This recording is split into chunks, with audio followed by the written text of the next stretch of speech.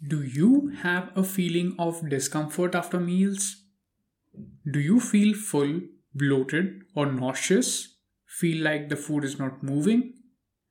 If so, by the end of today's episode, you'll know why.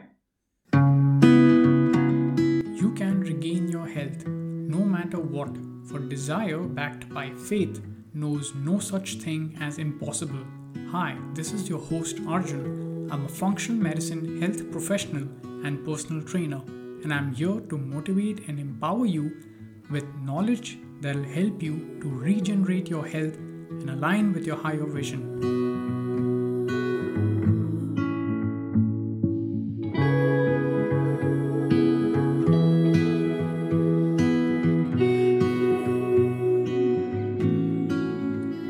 Hello, friends, and welcome back to another episode. It's surely been long since I last posted an episode. Doc Brown was having a hard time getting the DeLorean to work again. Not exactly delighted to be back in 2022, but really happy to be back with you guys and gals once again. In today's episode, we'll be discussing about the much overlooked and underestimated, just like the Ant-Man in Avengers. I'm talking about our body's underdog, the stomach acid. We'll be starting with a small intro followed by why it's so important. Then I'll be talking about hypochlorhydria. That's a term used for suboptimal stomach acid and how it negatively impacts our health and causes all sort of problems and associated symptoms. So let's get started. Stomach acid is produced by the cells lining the stomach cavity and contains hydrochloric acid, potassium chloride, and sodium chloride. Sodium chloride is what we call salt. Interesting, isn't it? You don't have to remember any of this. It's just for your knowledge, which you can show off to your friends. Now, your body utilizes a lot of energy and resources to make stomach acid. So you can imagine how important it might be for the functioning of our physiology. Let's see why is that so. As you are aware that stomach acid is very acidic, having pH somewhere in between 0.8 and 3 on the pH scale of 1 to 14, where 0 is extremely acidic and 14 is extremely alkaline and 7 is neutral. Now you might wonder, doesn't this acid burn a hole in our stomach if it's so acidic? The short answer is no.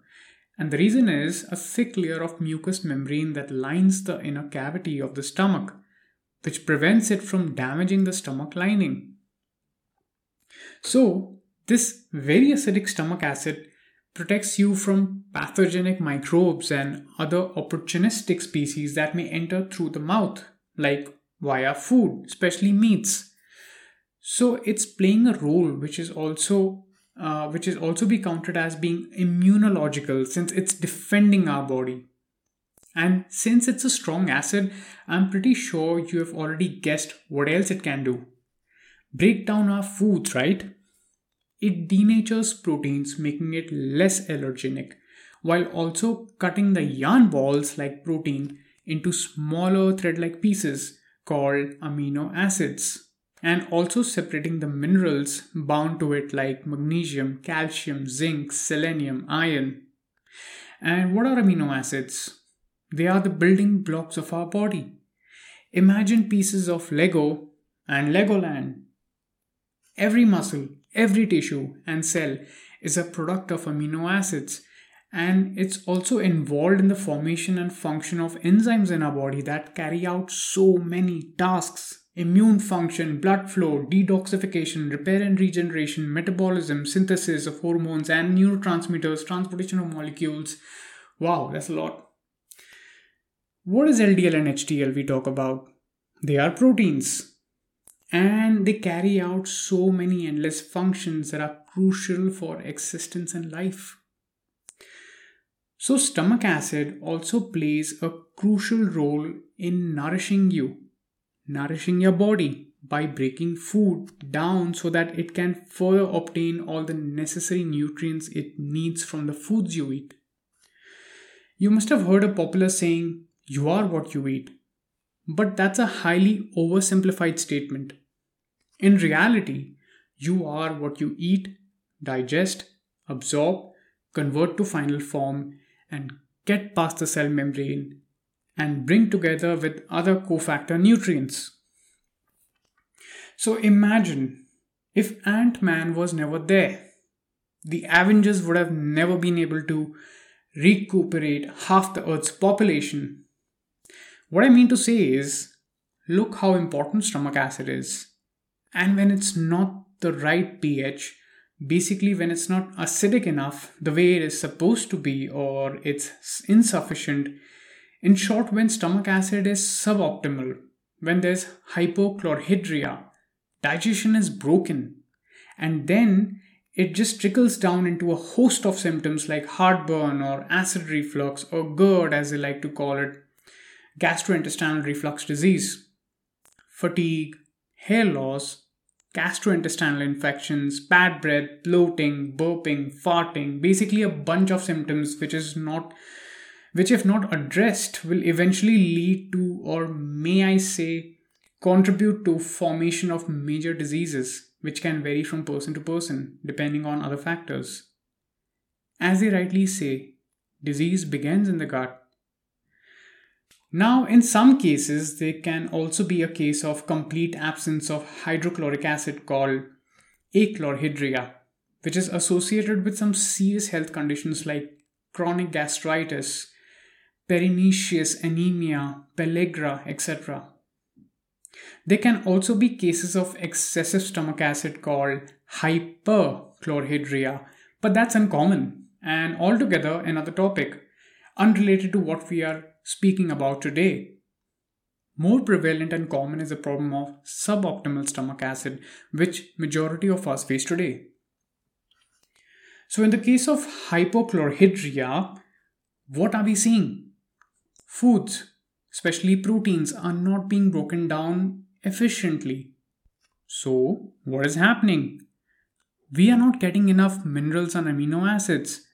So our ability to carry out functions like detoxification, repair, methylation, hormone and neurotransmitter production, immune function, the list is long. All this is going to be negatively impacted. And all of this further leads to mitochondrial dysfunction, hypothyroidism, adrenal imbalance. Another major deficiency that occurs is that of vitamin B12, which is crucial for nerve health, methylation, balanced mood, memory retention, and much more. This needs to be covered separately. And eventually, over time, you end up feeling tired and start gaining weight, even when you might be having all the right foods. And then we are told, oh, it's normal. It's called aging. What else is happening? Because of proteins not being denatured and broken down efficiently, there's a high likelihood of developing immune hypervigilance and loss of tolerance, since our immune system in the gut might inappropriately flag those denatured proteins as a foreign invader. And what does this lead to? Chronic allergy, asthma, or perhaps lead to an autoimmune condition or respiratory disease. Also, do you know that when the stomach acid is not acidic enough, it will also result in fat malabsorption and even negatively impact insulin response, completely separate from diet. Why? Because the pH level of the bolus of food that leaves the stomach and enters the small intestine, also known as chyme, needs to be acidic, which can only happen when the stomach acid is acidic enough. So, when the chyme with an acidic pH enters the small intestine, our digestive enzyme get activated and bile gets released. And an optimal bile release triggers a secondary insulin response. And imagine if the chyme is not acidic enough due to a weak stomach acid, none of this will happen. So, we are talking about fats not being emulsified efficiently, hence malabsorption of fats and fat soluble vitamins, and all the energy being driven towards packing away these fats and weight gain, plus, once again, low energy, plus inefficient digestive enzymes, impaired gallbladder function, and perhaps insulin resistance beginning in the gut. Oh, and since there's undigested food particles, that's an open free buffet for the other microbes that live in the colon, and they migrate right up, creating dysbiosis. These microbes secrete metabolites, which in the right place and quantities are beneficial, but in the wrong place and higher quantities, they have negative health impacts. That's when we get IBS like symptoms, irritable bowel syndrome.